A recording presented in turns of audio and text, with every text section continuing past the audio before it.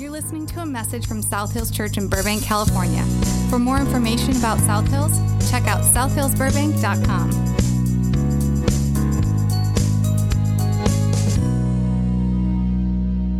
Good morning. My name is Dave Stewart. I'm the campus pastor here, and it is an honor and a privilege that you would spend part of your Sunday morning with us. And so I wanted to just say thank you for doing that, and we really do appreciate it. We started this series. It's hard to believe back on Easter. Easter feels like forever ago, but it was just like 4 weeks ago. And we started this conversation talking about overcoming things, and that there's stuff in our life that we simply need to overcome, and that through Christ, who overcame the ultimate obstacle of death, we have been empowered to overcome the things that we have to deal with in life. And there's a lot of things that come our way, the unexpected, the things that we know are happening, things that we have caused, and we're now reaping what we've sown, or maybe they're things that are outside of our control. And so today I want to lean in on an idea. We're going to look at a particular person in Scripture and kind of see what they went through in their life and how that applies to us. I'm going to try to give you something extremely practical before we walk out of here, of a way that you might be able to overcome something in your life this week. And usually I start off every message with a personal story and kind of give you a little insight into my life and give you an opportunity to just laugh at me or my children. Today I found a story, so this is not me. And I just want to kind of read to you from the actual news article. I've had people challenge me that this is not real. So they Google searched me on Saturday night during the whole message, which I was like, you should have just been listening to the message instead of just Google searching the whole time. But they did search, and they tried to disprove me, but they realized it's a true story. And back in 2008, this story was posted in a local newspaper in Kansas, and then it was picked up actually by NBC News, and they kind of did a little piece on it. And it's an unbelievable story. It's hard to wrap your brain around what was going on in this situation. And at the same time, it's hard not to laugh a little. And at the same time, it's hard not to let your stomach be turned a little. So if you're a little queasy, I'll just let you know, there's a moment it goes a little PG-13, and so you might want to just prepare yourself. Start taking deep breaths now. But here's the opening line to the story. Deputies said a woman in western Kansas sat on her boyfriend's toilet for 2 years, and they're investigating whether she was mistreated. You got me. I'm now intrigued. I want to know what the heck you're talking about, so I will continue to read to you. It says, Ness County Sheriff Brian Whipple said that a man called his office last month to report that something was wrong with his girlfriend. You think something might be wrong here? The question that I have to ask is, why are you waiting 2 years? 2 days on a toilet, and I'm calling the paramedics. I want to know it's okay to laugh. Some of you are like, I don't feel like I can laugh at that. You are allowed to laugh in church. It's okay. She was on a toilet for 2 years, and he waited 2 full years to call the police and say that something was wrong. It says this, that Whipple, the sheriff, said it appeared that the 35-year-old Ness City woman's skin had grown around the toilet seat. This is your stomach-turning part. She initially refused emergency medical services, but was finally convinced by responders and her boyfriend, which I find incredible that he remained her boyfriend this whole time, that she needed to be checked out at a hospital. So there's all this stuff. They pried the toilet out off of the floor to then try to remove it from her body, but couldn't. So they just removed the toilet seat from the toilet, took her and the toilet seat to the hospital. She was not glued. So for those of you that are kind of concerned, was this an abuse situation? She was not glued. She was not tied. She was just physically stuck by her own body. And the sheriff says, it's hard to imagine. I still have a hard time imagining it myself. The man tells investigators that he brought his girlfriend food and water and asked her every day to come out of the bathroom. To which she replied, and this is important, maybe tomorrow. Maybe tomorrow. According to him, she did not want to leave the bathroom. So she said that she didn't need any help. She was okay, and she didn't want to leave the restroom. So the case was just baffling to people. They were talking to everyone they could, every neighbor, and they finally find a neighbor who hadn't seen her in 6 years come out of her home. So there's obviously some other things going on. There's some other things at play here. And this neighbor said, I don't think anybody can make any sense out of it. And then his closing statement, which just baffles me, he says, it doesn't really surprise me. Which I don't understand what that means. Like, what part of the story does not surprise you? That she was sitting on a toilet for 2 years? Like, had this already happened at some point previously? That she was on the toilet for a long time? I don't know what part doesn't surprise him. But what he says is, what surprises me is that somebody wasn't called in a bit earlier. That somebody wasn't called in a bit earlier. You think, Ellis? That's the neighbor. Like, you think somebody should have been called in a bit earlier? Yes. And this is, to me, there's so many questions. And if you are this person who did this and you just happen to be here this morning, I would love to talk to you afterwards. I have questions that do not get answered by the news stories. But I'm just amazed and I'm baffled for several reasons. One, where was no sense of community around her. There weren't people checking in on her. It was just her and a boyfriend. Like, where was the sense of belonging and connectedness? And so that, to me, just kind of screams out. But the statement that she made, maybe tomorrow, is what really sticks out to me. This idea that she felt stuck for whatever reason, physical or just mental or psychological, she felt stuck where she was. In a situation that was out of her control, and so she thought. And so for her, everything was maybe tomorrow. Maybe tomorrow I'll get help. Maybe tomorrow I'll come out. Maybe tomorrow I'll get unstuck from this situation. Maybe tomorrow. And what's challenged my way of thinking and where we're going to go this morning with this is that there's areas in all of our lives that at times we feel stuck. We feel stuck in a place that maybe might be out of our control. It might be out of our ability to move forward. Maybe it's something that we didn't cause ourselves. Maybe it's something in your marriage, or it's something in your financial situation, or it's something just physically that you seem to not be able to get past. Or maybe it's something spiritually that you're having a hard time getting to a certain place because you just feel stuck where you are. And for you, this morning, you just keep repeating this phrase, maybe tomorrow. Maybe tomorrow we'll fix our marriage. Maybe tomorrow I'll get out of debt. Maybe tomorrow I'll stop spending. Maybe tomorrow I'll go to the gym. Maybe tomorrow I'll start reading my Bible. Maybe tomorrow I'll repair a relationship with my dad. Maybe tomorrow I'll repair a relationship with my kids. Maybe tomorrow I'll work on that. Maybe tomorrow. And so the question for you this morning, and the question I want you to wrestle with, is this. What if today is your tomorrow? What if today is your tomorrow? Like, what if instead of waiting another day and asking the same question, what if today you made the decision to press forward? What if today was your day to say, this is my tomorrow, and I will no longer be stuck by this? What is your quote-unquote toilet seat that you feel stuck to, that you can't get past? See, last week we talked about our nature, our personality, and how sometimes there's a piece of us that we have a hard time getting past. So we had this conversation last week about an internal obstacle. But this week, the obstacle is external. It's a part of just what's happening in life around us. It's the things that come our way that we necessarily don't always get to control. Something that's preventing us from moving forward. It's a financial issue. It's a physical disability. It's a lack of authority to make decisions in your life. Sometimes there's just simply something holding us back, and we want to take control, but we simply don't feel like we can. So what do you do? What do you do when you feel like you're constantly bumping up? Ever felt thing that is out of your control? I don't know if you've ever felt like you're just waiting on God to do something before you can do your thing in life. There's this thing that you feel compelled to do. Maybe there's this dream, there's a passion, there's something inside of you where you feel like you want to go in this direction, you want to do this thing, you want to accomplish something, but you feel like you're just waiting on God to fix something first. Well, I can't move forward until God fixes his thing, and if he doesn't fix his thing, then I simply can't move forward in mine, so I'll just sit here in a holding pattern. I'll stay stuck in this place until he does his part. What I want to challenge you with this morning is, what if God has already done his part? What if God did his part and he's simply waiting on you to do your part?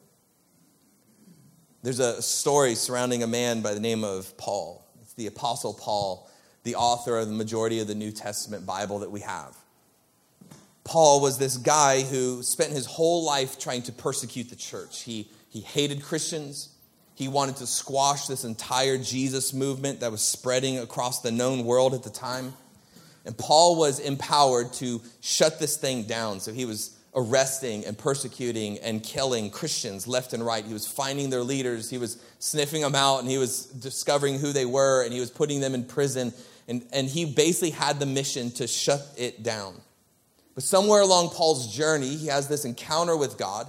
It's called the Damascus Road experience. So on his road to Damascus, he has this God encounter, this Jesus moment, and his entire life is changed. Over the course of days, he realizes that his real purpose in life was something much different, much greater. And instead of being the guy that persecuted the church, he was the guy that then started to spread the church. He started to go around and preach the gospel. He went and started to teach about the name of Jesus rather than squash people that did. So Paul becomes the main influencer at the time of the Christian church. He's planting churches. Everywhere he goes, he's planting new churches. And so the New Testament is really a grouping of letters that Paul had written to the churches. So the book of Romans is the letter to the church in Rome. The book of Ephesians is the letter to the church in Ephesus. And what we're going to look at this morning is several different passages, but we're going to start in 2 Corinthians, which would have been his letter to the church in Corinth. In 2 Corinthians chapter 12, we're going to lean in on something that's happening in Paul's life. This man of God, this guy that's spreading the message of Jesus everywhere he goes. And he says this in chapter 12. Even though I have received such wonderful revelations from God, so to keep me from becoming proud, I was given a thorn in my flesh, a messenger from Satan to torment me and keep me from becoming proud. So there's some ailment, there's something going on that Paul has come to recognize that this thing, this thorn in his flesh, this physical ailment has been given to him. It's been allowed to happen. It's to keep him humble. It's to help him realize that he shouldn't be prideful in what is happening around him. But he says this in verse 8. 3 different times. 3 different times I begged, I pleaded with the Lord to take it away. If there was ever a person in the New Testament that I think should just have the ear of God, that if they ask for something, God just does it, it would have been Paul. Paul would have been the guy that should be able to pray something, and it just happens. He's the guy going around and preaching the message. He's spreading the church. He's planting new churches. Thousands and thousands and thousands of people are coming to Christ because of Paul. He's doing what God had called him to do. He's in the middle of his mission, in the middle of his purpose, in the middle of who he was supposed to be. And when he asks God to remove this thing from him, God does it. And it challenges my thinking to wonder why God wouldn't respond in removing this thing from Paul. You see, there's a lot of speculation on what this ailment was. There's different people that think different things. Maybe it was a chronic thing or a debilitating thing, or it was just an obstacle between him and his calling. People think that it could have been multiple things because most of us in this room, we face multiple challenges in life to achieve our purposes. And so maybe it was just a bunch of different things. Maybe it was because of the things that Paul had been through. For instance, he traveled extensively. Maybe he picked something up along the way. Maybe he contracted some type of disease in his travels. He got malaria or Malta fever. Or he has convulsive attacks. Who knows what's going on in Paul's life or his body. Maybe it's something that had to do with the severe beatings he took on a regular basis, preaching the message of Jesus.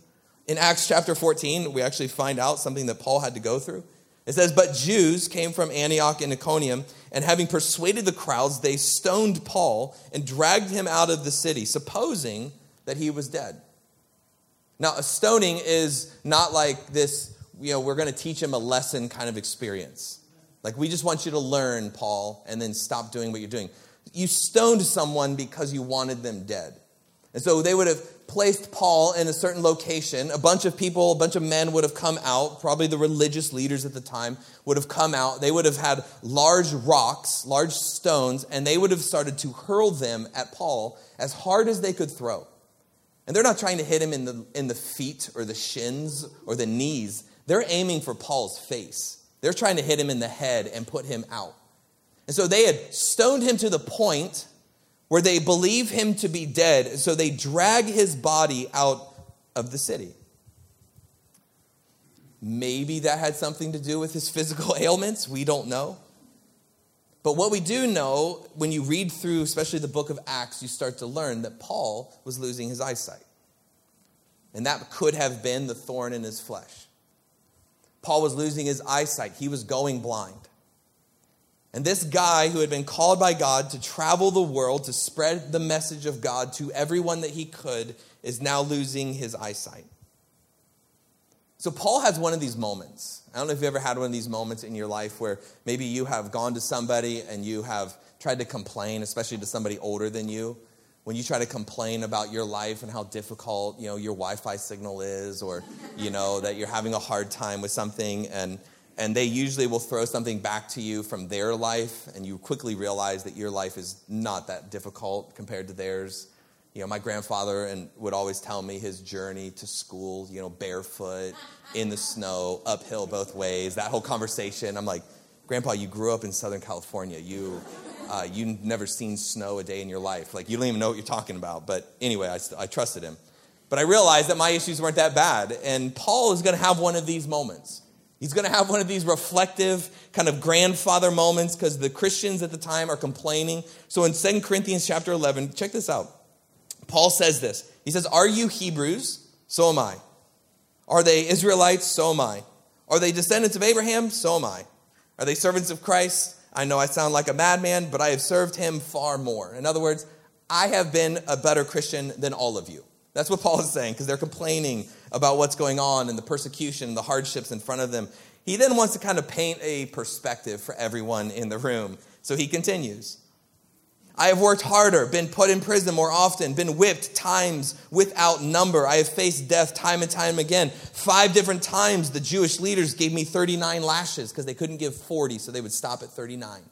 5 different times, though, he received 39 lashes. 3 times I was beaten with rods. Once I was stoned with rocks, not the leveled on. 3 times I was shipwrecked. Once I spent a whole night and a day adrift at sea. I've traveled on many long journeys, and I have faced dangers from rivers and robbers. I have faced dangers of my own people, the Jews, and from all as well as from the Gentiles. I have faced dangers in the cities. I have faced danger in the desert and at seas. I have faced danger from men who claim to be believers but are not. I have worked hard and long, enduring many sleepless nights. I have been hungry and thirsty and have often gone without food. I have shivered in the cold without enough clothing to keep me warm. Then, besides all of this, as if that wasn't enough, I have the daily burden of my concern for all of the churches." So when you think life has been bad and difficult for you, let me just tell you, Paul would say, about life. Let me paint for you a realistic picture of what I have had to endure so that I could preach the message of Jesus. So on top of all the physical beatings, going hungry, being cold, being lost at sea, I also have to worry about all of you. And that's what keeps me up at night. See, this whole list of all these things Paul has had to endure, this is him trying to paint a picture for all of the other Christians. And so we know that Paul's going through something. We know he's facing some type of ailment. We know that there's a thorn in his flesh. We know that he's prayed about it, but it has not been removed. We know Paul's losing his eyesight. We know he's losing his eyesight because Acts 23 tells us a story of a high priest named Ananias who calls out Paul, and he tells the people around Paul to slap him in the mouth because of what Paul is preaching. And Paul goes off on the high priest, and he says, "God will slap you, you corrupt hypocrite. What kind of judge are you to break the law yourself by ordering me struck like that?" To which the people standing near to Paul say, "Do you dare insult God's high priest?" Now, if people thought like Paul was just a jerk and he was just going to shoot off at the mouth, he would not say this next statement. Verse 5, he says, "I'm sorry." He apologizes for what he had said because I didn't realize he was the high priest. For the scriptures say, you must not speak evil of any of your rulers.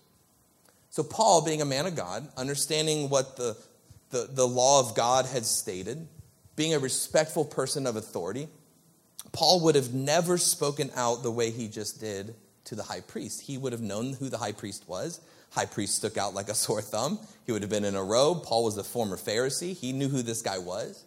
But because Paul was losing his eyesight, he couldn't see who it was that said what they said.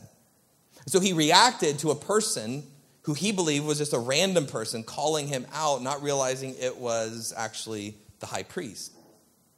And so we know what Paul is going through. We know what he's faced in his life. We know that there's thorn in his flesh. We know that he has to be frustrated. We know that there has to be these moments of self-consciousness and doubt. In Galatians chapter 4, we read this. You know, it was because of bodily ailment that I preached the gospel to you at first, and though my condition was a trial to you, you did not scorn or despise me, but received me as an angel of God, as Christ Jesus. What then has become of your blessedness? For I testify to you that if possible, you would have gouged out your own eyes and given to me. So Paul is literally saying, look, I know that you guys care for me, and I know that if you could, you would gouge out your own eyes and give them to me. Because you understand what I'm going through. You see what it's doing to me. And so this would seem to be an insurmountable obstacle in front of Paul. In front of a person who reads, who is educated, who studies, who teaches, who writes, who travels extensively, which means walked everywhere he went for a living to spread the gospel to the people of the world. So the question then pops up. How is Paul going to actually do what God called him to do if he can't see? How is Paul going to accomplish this purpose that God had put in front of him, this mission that Jesus has called him to? How is Paul going to do the very thing that his whole life is going to be about? You would think that at some point the issue is just frustrating, it's embarrassing, it's limiting his ability to do what God's called him to do, and it wasn't his fault. It likely he would have spent time wishing that it never happened. And that's actually what he tells us. That he begged God to heal him on multiple occasions, but God never did. So, is Paul's dream over? Is Paul's purpose just done? Is Paul's potential just squashed? No. In fact, Paul had a greater impact on the world after he began to lose his eyesight than he did before. Paul had a greater impact on the world after this thorn in his flesh appeared. And so we have to wonder why. How could somebody accept this obstacle? How could somebody accept this thing that would usually stick anybody else in their tracks? And I think we have to understand that Paul doesn't give up on what he's called to do. He simply gets creative with how he does it. And so what Paul begins to do is find a creative way to do what he feels God has called him to do. He knows that God called him to reach the world, to spread the gospel to everywhere he can, to plant new churches, to reach thousands upon thousands of people. And so how do you do that being a man that can't see, that can't travel, that can't go where he needs to go? Well, you begin to write.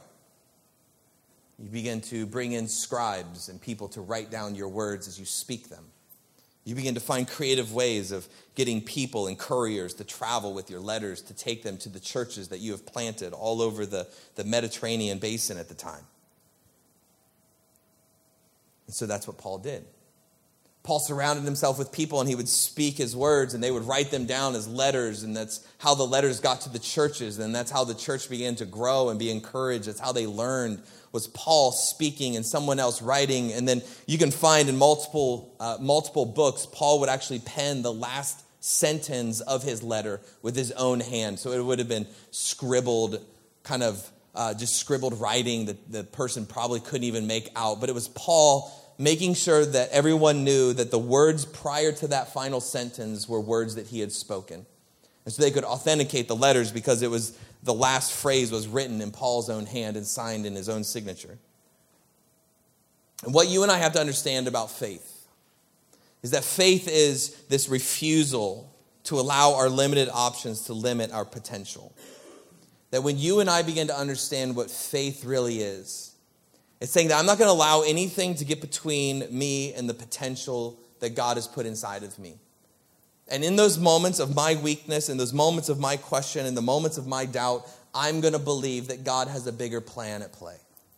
I'm going to believe that there's something greater than the external force in front of me.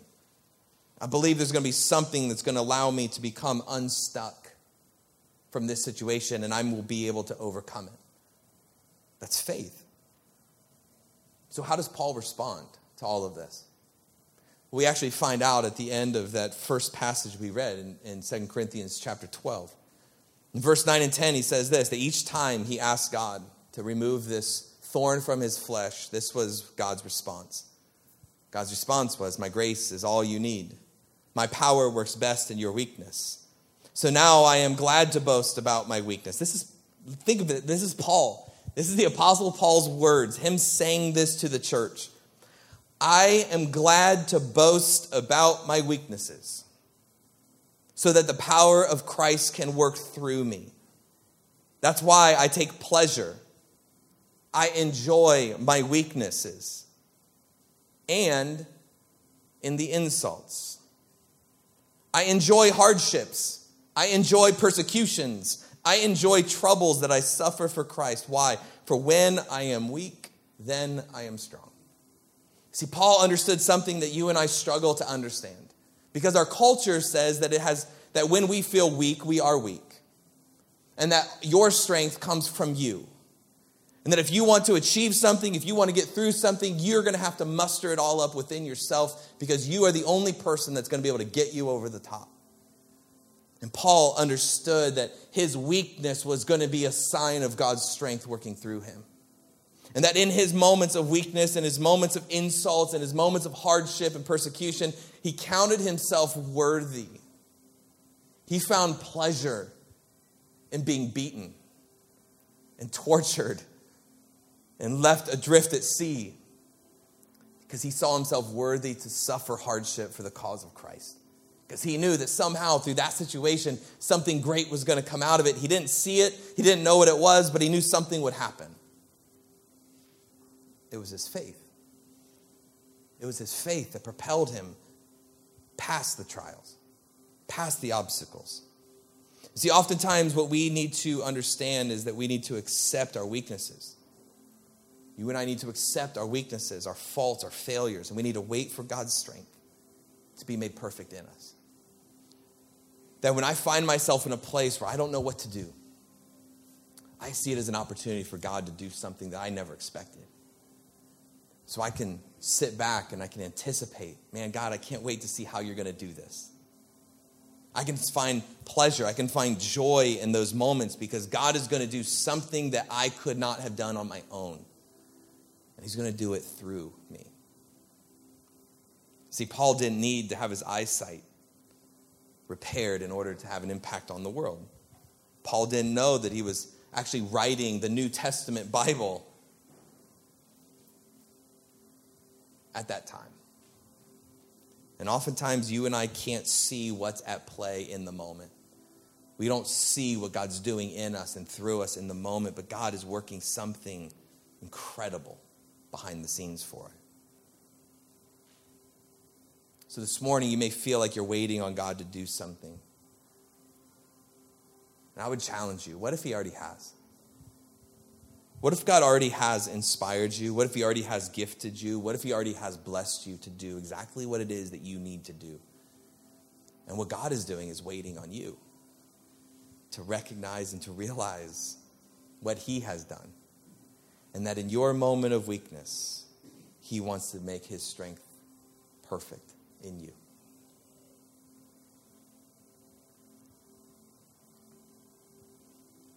Somebody sent me an email early this morning that was at service last night, and they asked me, hey, not in these words, but did you just tell me to poop or get off the pot? Is what they said in their email. And I laughed at first, and I'm like, wow, yeah, I guess that's exactly what I said in some way or another. And I think that's what we're being challenged with today, is that there's things that happen in life that are out of our control. And you can either sit behind it and just reserve yourself to stay stuck on your quote-unquote toilet for the rest of your time. Or you can realize that God wants to be made perfect through your weakness.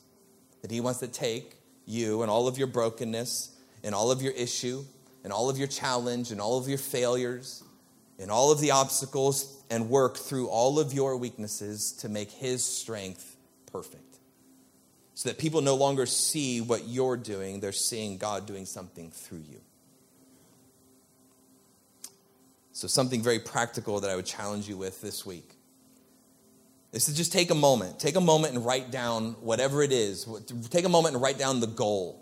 Take a moment and write down the purpose, the potential, the thing that you feel like God is wanting you to accomplish. The thing that just keeps you up at night at times. It wakes you up in the middle of the night. The thing that you just come back to in your thoughts over and over again. What is the thing that God is wanting you to do? The thing he's calling you to do? And then write down all the reasons, all the excuses that you make for not being able to accomplish it. So make 2 lists. Write down your goal and then write down all of the reasons why you can't accomplish it. And then bring a friend in. Bring a close friend in, maybe from a growth group or accountability person or somebody that would be able to hold you to task and ask them to no longer allow you to make those excuses anymore. Just let somebody in to take away all of your excuse. And get creative and find a way to accomplish whatever it is that God with your kid to do. If he is purposing you right now to do something to fix your relationship with your kids, or your relationship to your parent, or your relationship to a spouse, if he is propelling you to get out of debt and he's purposing something in you, if he's asking you to reach your neighbors or your coworkers and invite them to church or give them an opportunity to understand who he is, stop making the excuse and get creative. And allow his strength to be made perfect through your weakness. Thanks for taking some time to listen to this message. We hope that you've been blessed and encouraged by it. Be sure to like us on Facebook and follow us on Twitter and Instagram to stay updated on all that's happening at South Hills Burbank.